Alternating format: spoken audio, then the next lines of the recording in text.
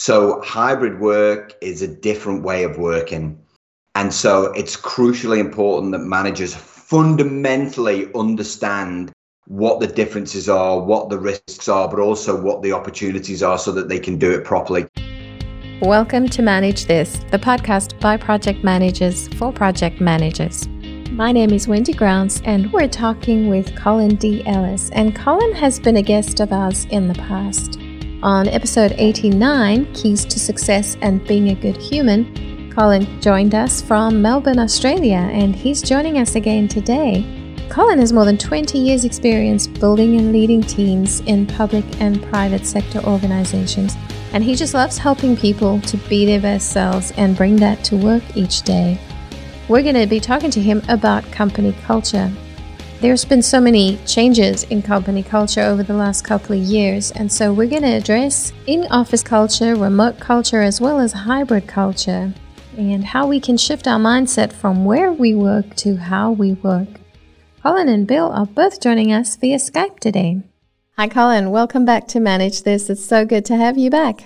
Thank you, Wendy. It's lovely to be back. What have you been doing in the interim since we last spoke to you? What's happening in your life? Where do you even start? It was like things have been pretty normal. I haven't really done anything. Yeah, things have been just a little bit crazy. I think like everybody else in the pandemic, especially those people who work for themselves, there was that period of uncertainty right at the start. Like, what do we do about developing our staff? Let's just put everything on hold. And that was, the way it was for me. We dealt with some pretty severe COVID issues back with our family in the UK, and we kind of got through that. And then all of a sudden the work came roaring back. I think for someone like me who does a lot of work in workplace culture and still keep my hand in the project management world, I think what COVID did was really shine a light on either some of the things that were broken within cultures or else some of the things that just needed to be tweaked to make sure that people could keep delivering and keep, being as productive as they can be. So, lots changed in the sense that, I did more virtual work than I've ever done before, but I was well set up for it. So that was a relatively easy transition and just enjoying being back amongst people again. Well, we want to dig into talking about company culture, and you were the person we thought would be an expert to give us some great advice.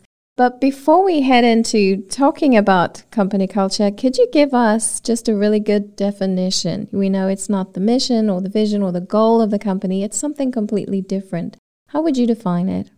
Yeah, culture is the sum of everyone's attitudes, beliefs, behaviors, traditions, skills, and stories. Wendy, it's the agreements that we make between each other to treat each other like human beings, to be productive in the work that we do, to make time and space for new ideas and to celebrate the successes and learn from the failures. Culture runs through everything that we do as a business. And if we take our eye off the ball, it can stop us being a business. So it really is the most important determinant of team and organization success.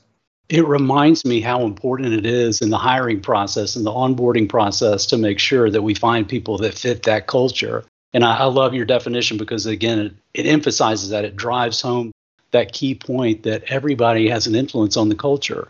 So we shouldn't take it lightly, especially during this time where resources are so hard to get, right? There's such a demand for people, but we need to not just jump at that first person who's qualified to make sure that it's really the right person that we want. We want them to influence our culture because we all make it up. So yeah, Phil, it's something that I'm at great pains to point out to people, the fact that they have a responsibility. I think often we look for leadership teams. Now, don't get me wrong, leadership teams through their actions and behaviors can destroy culture and they can elevate culture. You have this kind of dichotomy and leaders are often like, so it's not my culture. It's HR's culture, right? It's like, it's really not. Everyone has a role to play in culture. And I think once people really start to understand that, they recognize that actually I can put my stamp on this in a way that's positive, that generates emotional intelligence and empathy, where we can really create the space for safety where everybody succeeds. So yeah, everybody does have a responsibility when it comes to culture. What are some tangible ways that a leader can influence the culture or create that culture? Well, some really simple things, Wendy, and in all the work that I do, everything that I teach, I've done myself as a permanent employee for 30 years. And again, it's something that I tell people it's what I became known for. I became known for building teams that people wanted to join. And the things that I was doing, 10, 15 years ago are still relevant now, is actually making time to get to know each other as human beings. I think what often happens is we're just thrown in this melting pot that we call work or team. And we're just expected to figure it out as we go along, Wendy. So, it's something I used to do with my teams. I used to take them off site for 2 days.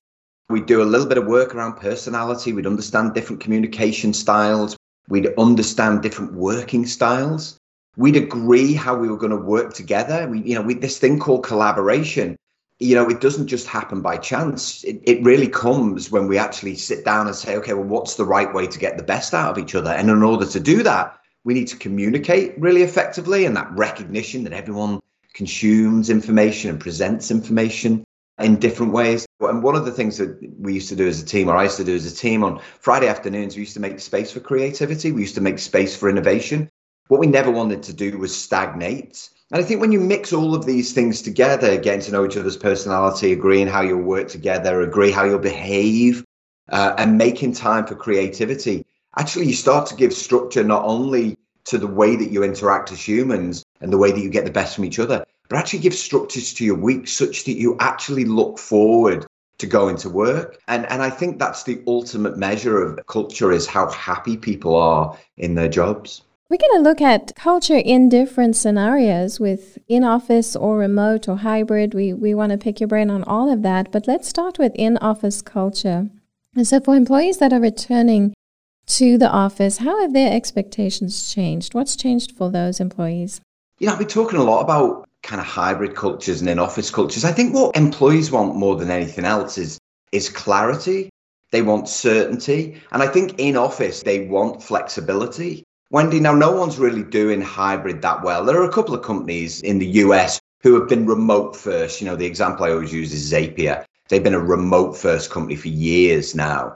Everyone else is kind of making it up as they go along. And I think the organizations that are really thinking differently about in-office culture are people like Dropbox. Dropbox have said they're not doing hybrid. They're moving to remote first, and they're going to reconfigure their office space to make them collaboration and meeting spaces where people can kind of meet, do the water cooler thing, or they've got spaces where they can collaborate when they need to. So I think what employees expect is a different experience than they had before. And I think the flip of that is what managers expect is discipline. They expect delivery. I think as well, they expect a lack of selfishness. What do I mean by that? At the start of the pandemic, we had heaps of empathy, right? Everyone was really concerned about everybody else. Then that empathy is really starting to wane. It's really noticeable now, where people are like, well, I don't want to come into the office on Mondays and Fridays. I want to work from home. And it's like, well, dude, it's not about you. It's about what the team needs. So I think what managers want to do is to trust employees. But I think we have a trust gap that exists right now, and it's really preventing people from getting over the right way to work is in the office 5 days a week. It's like, oh, it really hasn't. That's changed forever, and the sooner people wake up to that, the better. I think you've hit on a key there. There was heavy empathy at the beginning of the pandemic, and it's almost as if it's shifting too far. And a tangible example that I think of is individuals who are part of a smaller team within their organization, and the team comes together and decides, okay, we need to be in the office 2 or 3 days a week. Let's pick those days together so that when we're in the office, we can actually collaborate. They want to be practical about it. You still have the flexibility of a hybrid setup, but you're going to be focused working with your team and collaborating. And then you can plan your weekly work around, okay, if I know if I'm going to be in the office on Tuesday, Wednesday, Thursday with my colleagues, then let's do our meetings there. But then to your point, you have some people that are pushing back going, yeah, but on Tuesday, that's when it's more expensive for me to drop my dog off. So I'd rather do it on Monday. It's like, okay, people, let's remember the purpose. We're trying to get this project done, et cetera. So I see a bit of an awkward dance as we figure out how to come back to the office and work in that environment. Yeah, but so true. It's a bit of a standoff in some instances as well. I spoke to a CEO a few weeks back now, and he's like, how do I get people back into the office?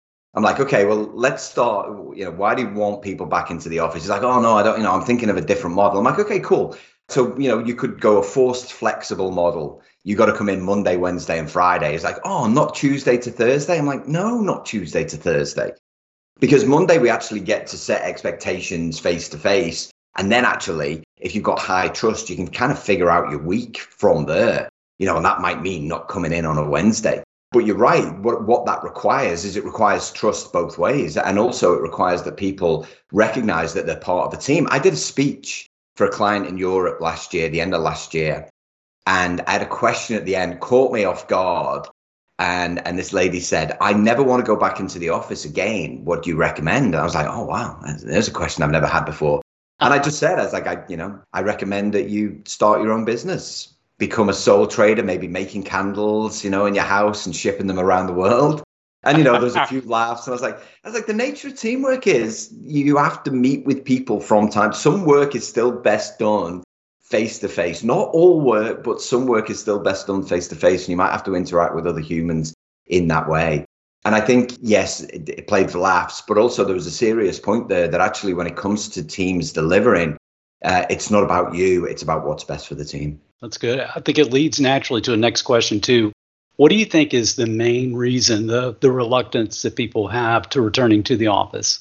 What do you think? Well, I think people got comfortable, Bill. I think that they recognized that they could kind of set up from home. And I think for most people, particularly those of us who live in cities, I live in Melbourne in Australia. Greater Melbourne is 6 million people. So the commute can take, it's not LA, but it can take a while. And so people are saying, oh, well, why should I sit in traffic when I can be working? And I totally understand that. I totally get that. I think that's justifiable. I think what organizations need to do is be smarter about kind of working hubs and how do they find ways of bringing people together that isn't the 40-story office building in the middle of the city. But I think the flip side to that is, people naturally assume that their conditions are everybody's conditions. I spoke to someone in the first year of the pandemic and she was like, I'm getting so sick and tired of this. We're all in it together. She's like, I live in a house share with 3 other people who I don't like, who are really loud, really noisy. We don't have a communal area. I'm sat on my bed with really rubbish Wi-Fi. And my boss is sending pictures on Instagram going, we're all in this together, when he's sat overlooking his swimming pool with his super fast Wi-Fi. And again, there's that kind of empathy gap. She's like, I'm not in it with that guy. I was like, yeah, I know what you mean. So I think there's a flip side to that. But I think the other reluctance about coming back into the office is they're still set up for extroverts. And there was a narrative that played out at the start of the pandemic that, the pandemic's really good for introverts when it comes to work. And that was kind of true, but only to a point, because as human beings, we're still hardwired to want to be with other human beings. It's just the nature of who we are. However, what introverts got from the pandemic was this sudden realization that actually they weren't getting interrupted. They didn't have to put headphones in to block out the noise of open plan offices. They weren't being asked to sit in meetings for, 60 minutes a day and all of those kind of things that we do. And even now we've got organizations who are like, oh, we're going to change our office layout. We're going to go to hot desk. I'm like, oh, you've learned nothing. That's still an office set up for extroverts, So I think the reluctance largely is around the commutes, the cost of the commute, the fact that we proved that we can work from away from home and the technology works and it always did work. And that people have created a space where they can be more productive that isn't actually in an office, Bill. Thinking about a scenario, if you have a team that has gone from being remote that have now moved back into being in office, and say now things have kind of broken down, there's been a low morale or distrust within the team, how can they rebuild or reset that culture now that they've come back into the office? It really is as simple, Wendy, as getting together and talking. It sounds so obvious when I say that. It's like, oh, great. Thanks for those valuable insights. We hadn't thought of that. This guy's a genius. Yeah, I can't wait for his next book. But it's true. Again, we still expect culture just to evolve naturally. The organizations that thrived during COVID, the ones that came together really early on and said, whoa, hang on a minute. The nature of the way that we get stuff done has really changed. 40 to 60% of the way that we work has changed. So actually, we need to agree how we're going to do this thing called work in this environment when people can't be together. I ran a lot of those workshops. I'm doing a lot of those workshops now just to reconnect employees. Talk about, well, what's the good stuff that you do? And then talk about, well, what are those opportunities for improvement? Trust has played out really strongly in all of those workshops so far. Is you've got this almost this trust gap where I mentioned, and there's 2 elements to trust. There's effective trust and cognitive trust. Essentially, effective trust is how good of a human being are you? You know, how much empathy do you have? Are you able to be emotionally intelligent? Cognitive trust is basically how well do you know your job? And I think if you're a good human being that knows how to do their job well and has got good discipline and courageous when they need to be, trust should always be assumed, always be assumed. If you think the best of someone, that's what you'll get. The flip of that is if you think the worst of someone, that's also what you get, because, you know, what that will do is it will literally pour out of you in your behaviors because you simply don't place your trust in someone to do the right thing. So you've got to come back together. You've got to reestablish those bonds. You've got to talk about what you learned about yourself. You've got to, you know, kind of talk about, well, what kind of culture do we need going forward? And then how are we going to sustain it when we've got different people in different locations doing different things? And the argument, Wendy, just around this point off, I always get is, oh, well, we can't spend 2 days off site. You don't understand our business. I'm like, oh, yeah, here we go. Last week, I worked with a team of doctors and nurses from emergency rooms, and they took 2 days off site to talk about what they'd learned about each other, what they'd learned about the way that they did stuff. And they made a commitment to change the way that they worked going forward because they were out of that kind of Herm Skurm COVID where they just had people in corridors everywhere. So if they can do it, anybody can. I want you to make the argument for us, Colin, that a team culture is just as important when we have a hybrid or a remote setting as it is when we're face-to-face. I think some people think, okay, well, I'm working remotely, so culture is kind of up to me. It's kind of up to me to be accountable to myself, to get up, to log in, to be connected, to get the work done. But I know it goes deeper than that, right? Culture impacts all of us and our way of working has changed. So talk to us about what you've seen where remote teams have worked well, where they've captured some secret sauce in developing their culture and maintaining their culture. And what have you learned from them? Probably midway through the pandemic, I worked with about 3 of the big tech companies. And those guys know how to do culture.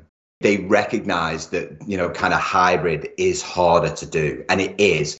But of course, what the tech companies don't do is they don't put it in a bucket that says culture change is hard. And they go, we're just going to leave that over there and we might come back to it. They're like, let's empty the bucket. Let's talk about how we do this thing. And so some of the things that some teams have done, I'll give you some examples of clients that I work with, is they agreed almost to code of the things that they would say and they wouldn't say in this thing called hybrid working culture. So especially now we've got people back in the office. So really thinking about, well, what phrases can I use? Because we don't want to alienate anybody. We also want to make sure, particularly for managers, that we don't have proximity bias. Because I can see Bill, I think Bill's the hardest worker or he's going to get all of my attention. And it's much, much harder. In the same way that agile delivery is harder for projects, you know, than waterfall, it's the same with hybrid. It's much harder, which is why Dropbox aren't doing it. Dropbox aren't doing it. They said their words were, it's an uneven experience. And I completely agree.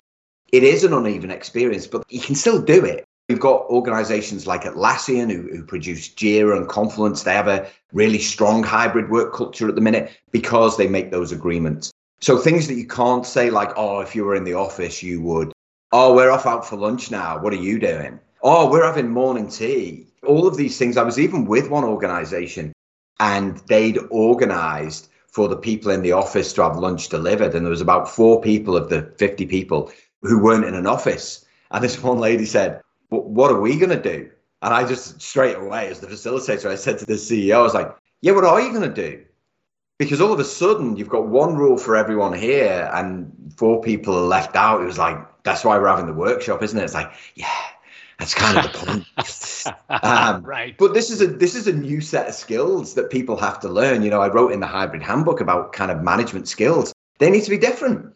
You need to set expectations in the same way. You need to kind of check in different ways. You need to make time for the so-called water cooler conversations. Microsoft caused a bit of a stir in 2020 when they said innovation has reduced 16%.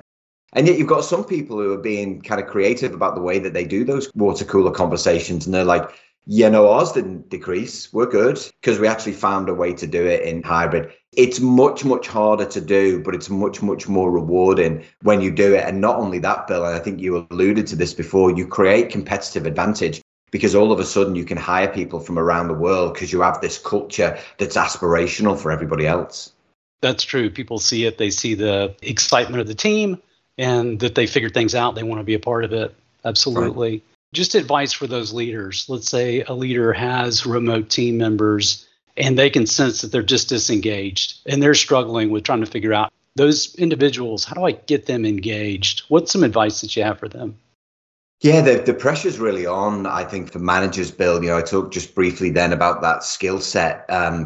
I think what happened in the past when everyone was in the same place, managers felt that they had this element of control. One of the people that we're seeing a pushback on hybrid working is management loss of control. But partly they could make sure that people had the discipline. In a hybrid world, what we require is human beings to be supremely disciplined themselves. And we live in a generation where we're the most distracted humans ever. So, managers not only have to set expectations clearly so that people understand, they have to check in regularly sometimes to make sure that people are on track for delivery. That was the same in the office, but because we can't see people, we want to make sure that people are sticking to the things that they've done.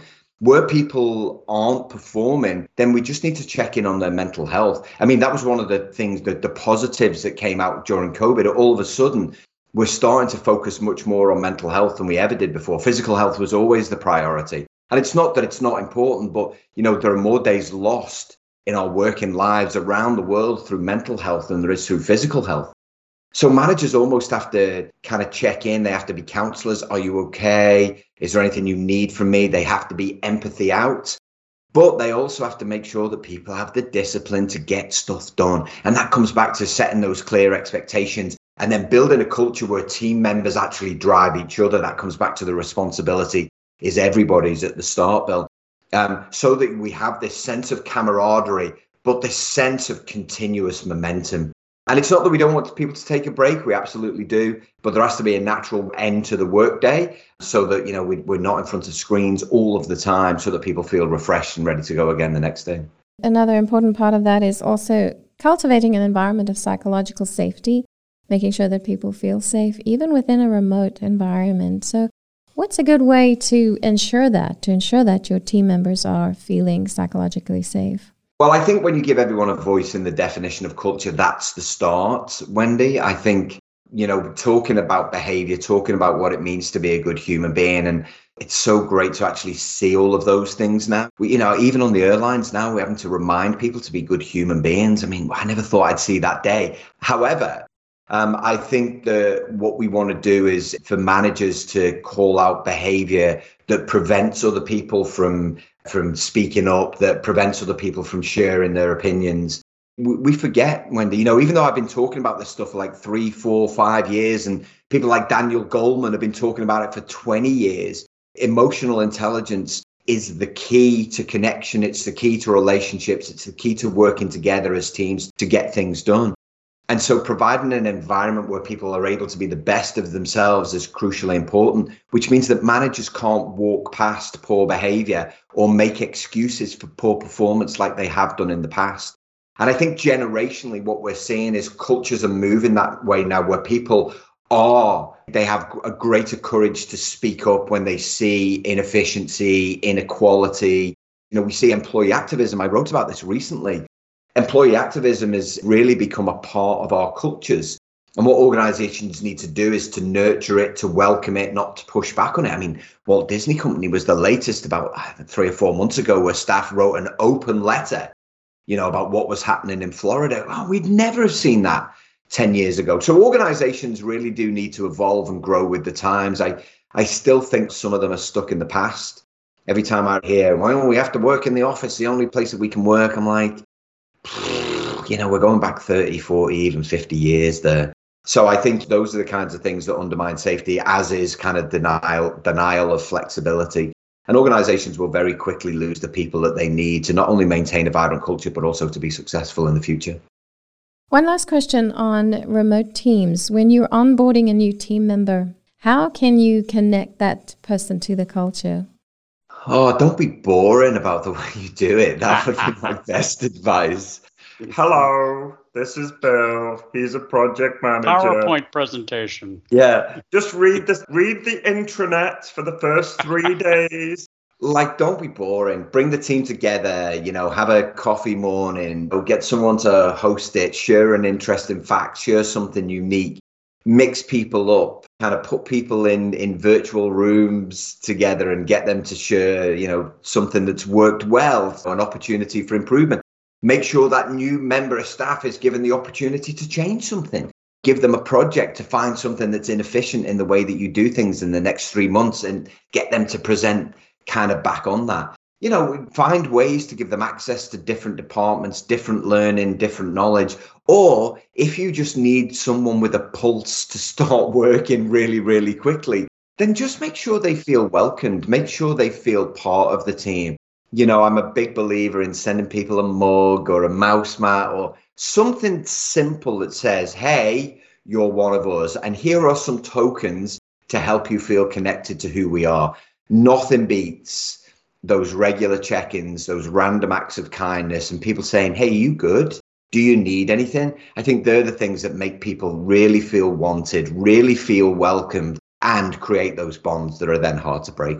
I've just got to add one thing too. I think that's part of the appeal of the role of project manager is one of the things that you hit on, which is when you join an organization and you're just trying to understand how the organization works and what their products and services are and what the general vibe is.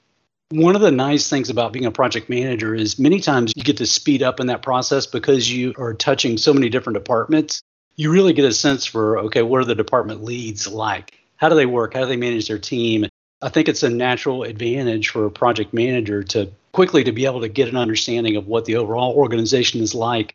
And so for me, if I am a project manager and I bring a new team member onto my team that's new to the organization, how can I include them in some of those meetings or give them a chance to have some of that cross-department contact that I've had naturally? I need to include the team in that and share that so that they can really see how people fit into the organization and what they bring to it and what different departments deliver. Yeah, so true, Bill. When I used to be head of delivery and project delivery, and when all of my peers were writing project management process frameworks, we were pulling together a handbook on different areas of the organization, what they do, who the key people were, what we can learn from them.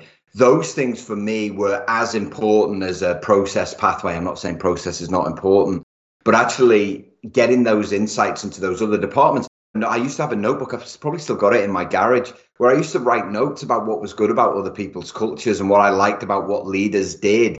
And I was like, okay, I want to learn from all of this and build this into the way that we do things. And so I think that's a great example of something that organizations can do to give, new team members as much access as they can to different areas and different departments. Yeah. Now, I know a lot of project managers work on projects where you have on-site, you have some in an office, and you have some workers who are just working remotely. And so it's difficult to kind of maintain a culture between all of those different sites. How do you really make sure that you have an even distribution of culture amongst those different work environments? Yeah, so this is a new management skill and people need to clue themselves up on it. And so I've been asked to talk a lot about this, Wendy, as you can imagine, over the last year. So hybrid work is a different way of working. And so it's crucially important that managers fundamentally understand what the differences are, what the risks are, but also what the opportunities are so that they can do it properly. There are still too many people out there now who are making an assumption that they know what it is. Oh, we know what remote work is. We've done it before. It's like, yeah, nah, you haven't. This is different. This is different because now people are demanding to work from home rather than saying, oh, I have to take my daughter to the doctors. Can I work from home? It's different. And so managers really have to kind of fundamentally understand, well, what is this thing called hybrid? I think what you need is a real strong bond between staff. You need to make sure that trust exists. You need to make sure that you're checking in regularly. It doesn't have to necessarily be every day. You need to make sure that you're not doing things that kind of drain people's productive time. What we don't want to do, Wendy, is replicate some of the dumb stuff we did face to face.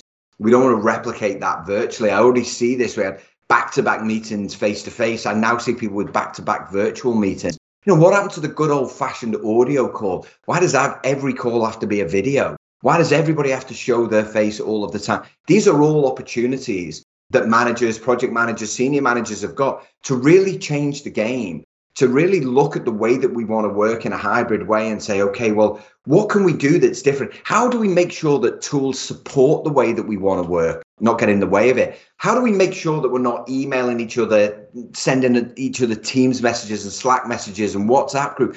Kind of what mechanisms are we using to communicate what and when and why to whom? All of these things, they're all within management control. They've just got to learn, well, what's the right way for me to do these things, and then work with the team to agree on the how. Another thing that we could come across is you'll have all remote or all co-located environments. It's sometimes easier to manage because your playing field is even. Everybody's remote. It's all the same thing. But sometimes in a hybrid environment, it can be a lot of jockeying and bias because certain people will be spending more time with the boss maybe, and other people will just be remote and they don't have that interaction, that connection. So what can a project manager do within that situation just to make sure that it's an even playing field? Well, I think, Wendy, they've got to make sure that when we agree our culture as a team, we talk about, well, what are the things that require us to be face-to-face and when can we work in a more hybrid way? I was working hybrid. I wrote about this in a hybrid handbook. I was working hybrid in 2001. And we were using Microsoft Messenger as our little kind of remote tool, and video calls weren't very good at all. But we made some agreements to each other about when we would meet, when we would get together, when it was appropriate for us to be in the same space at the same time. And we also agreed that we wouldn't play favorites. We also made some agreements about, what we would do to keep people in the loop. And these are all crucially important kind of tools and ways of working that need to be embedded into the culture.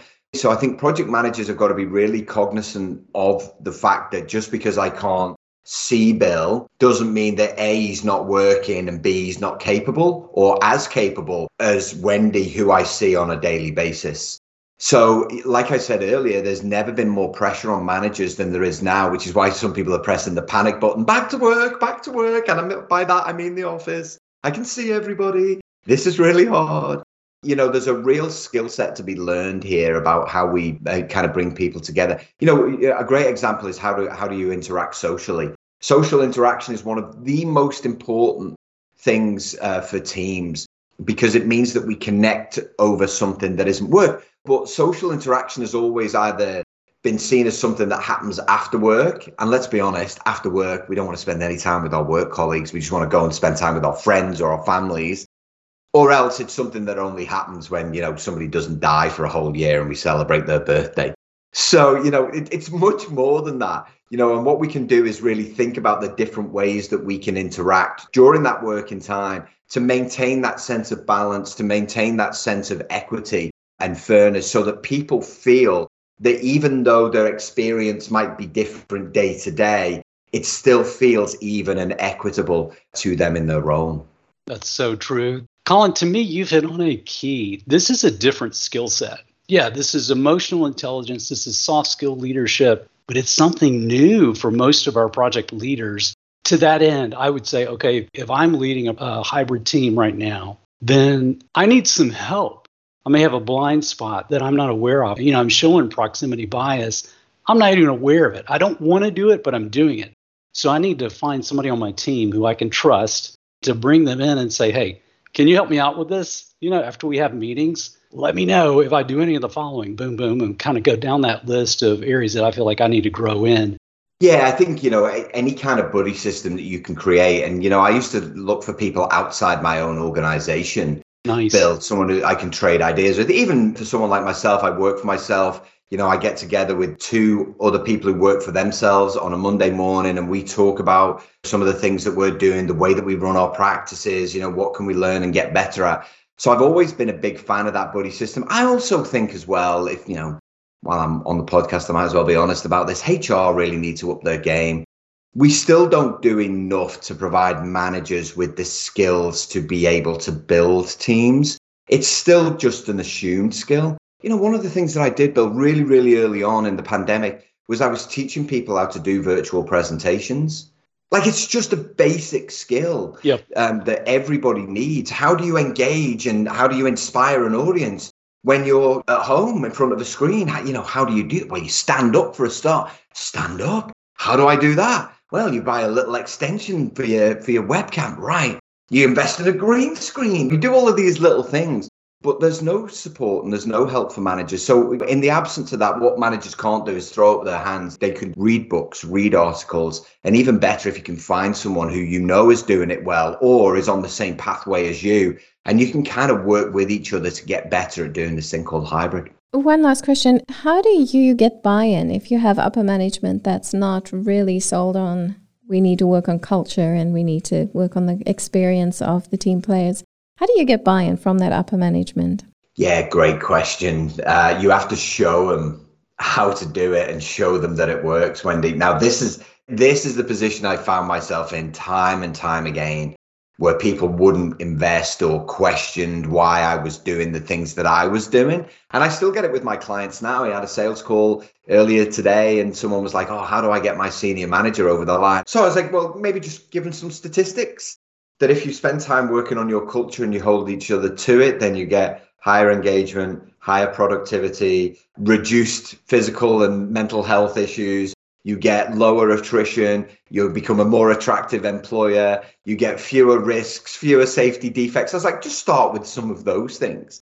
But ultimately, if you can actually spend the time showing your manager, hey, not only have I done it this way, but look at the results that we're getting. I had my integrity questioned when I was a permanent employee time and time again. And then 3-6 months down the track when the team was delivering, my boss was like, okay, so we need to know what you did with your team because it seems to be working. There's almost this begrudging respect. I'll give you one great example. I remember taking my team out on a Monday afternoon at like 2:00 to paint each other's portraits. So I always believed in social activity needs to take place in working hours. I was a government employee. My boss was like, where are you guys going? I said, oh, we're going to paint our portraits. You should have seen the look on his face. He's like, what? I was like, we're going to paint each other's portraits. He was like, okay. I was like, Jim, you don't have to worry. The work's on track. We're all good. We're going to deliver when we say. He's like, am I paying? I'm like, no, I'm paying. It's absolutely fine. The taxpayer's not paying. Anyway, we came back at 4:00, laughing, joking, put up these rubbish portraits. And 3 of my peers on the senior management team all took their staff out to do it exactly the same. So sometimes the best influence is you doing something that generates laughter and doesn't undermine delivery. And in that scenario, everybody will copy it all of the time. And what you've got to do in that point is embrace them as followers and go, hey, listen, I did this really nutty thing. Oh, and you can do it too. Here's all of the details. Because then when you've got more followers, it feels less risky and everybody does it. That's fantastic. Can we go do portraits one day? I know. Benny and I were like, yeah, we want to go do that now. Oh, you should totally do it. It's so funny. So He's got skills, though. That's the problem. Out of the 3 of us, he'll actually create. The one that I painted, I said that it looked like Picasso had painted with broken arms. It was that bad. It really was. It was awful. But there's always one, right? There's always one who does this beautiful Monet portrait. You're like, yeah, that's good. You go be you. Thanks for coming. Yeah. Right.